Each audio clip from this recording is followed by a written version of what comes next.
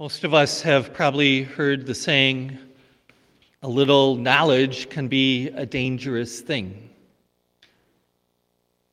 That certainly has shown itself to be true these past couple of decades in regards to the internet.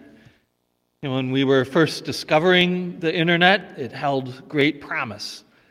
We would have access to all this information, be able to be so connected to people around the world that it would transform ourselves, our own lives, and our world for the better.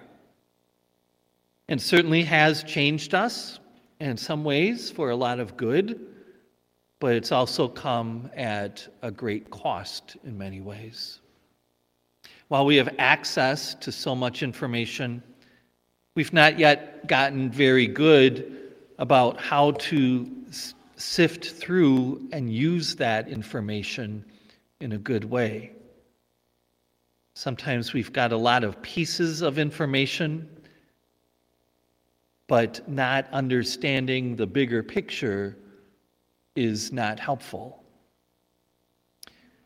Sometimes we can do that with medical issues. We find information we're looking for on a particular condition, but unless we have some medical background and training, we may not have the proper context in which to sort that information out and use it wisely. That information certainly has its place and can be good, but we need some people to help us to see the bigger picture in regards to our health. A similar thing can happen with our faith.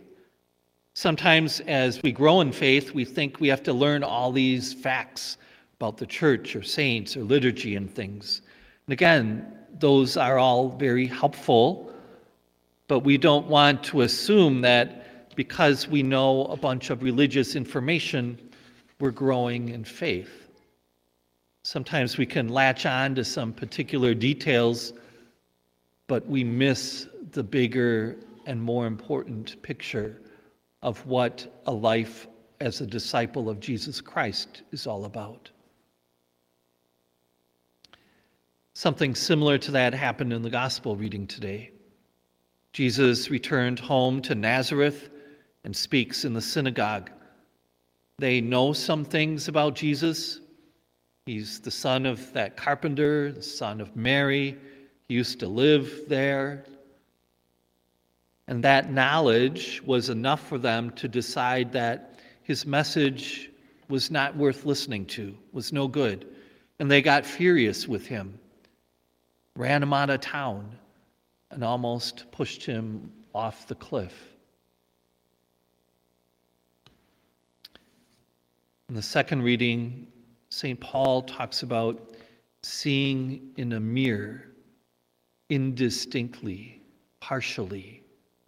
In his day, mirrors were not nearly as good as they are today. His day, mirrors were just something that showed a bit of a reflection, but were not at all clear.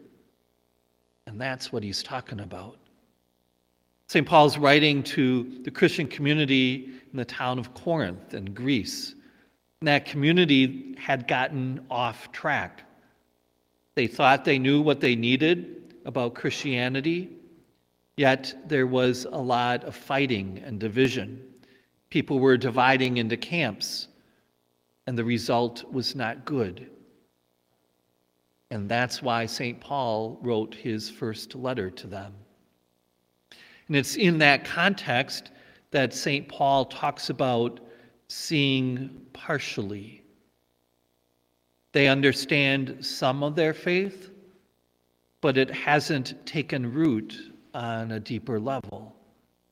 They know some things, but they lack the wisdom to see what is really important. They see partially. And St. Paul invites them to further growth. And so this famous passage about love is about living differently.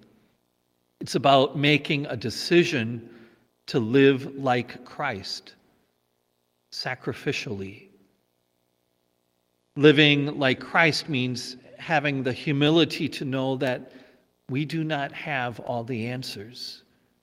Each of us has a ways to go in allowing God to change us. And that message is one that we all need to hear. We've gotten pretty good at thinking that we know what is best about a lot of things, and that can be a dangerous thing. The Lord is going to keep calling us to go deeper, to change more, to let go of our own self-interest, and to become more and more like Christ. And that is a lifelong undertaking.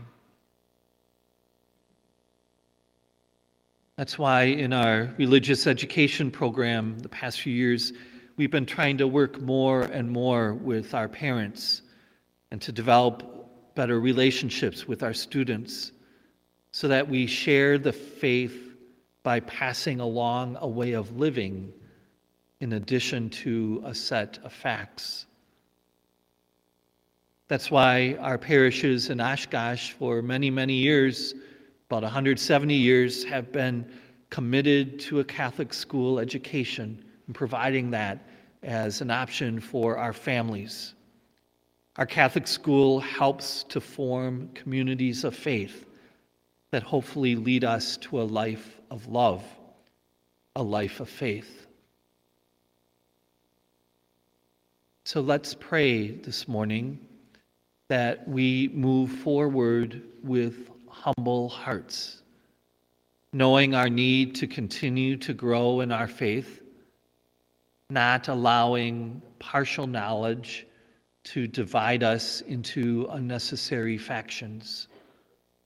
Let's pray that as a parish and a Catholic community, we remain committed to growing ever more deeply into the love of Christ, so that He, through us, may form true communities who follow that example of Jesus and are committed to the way of His love.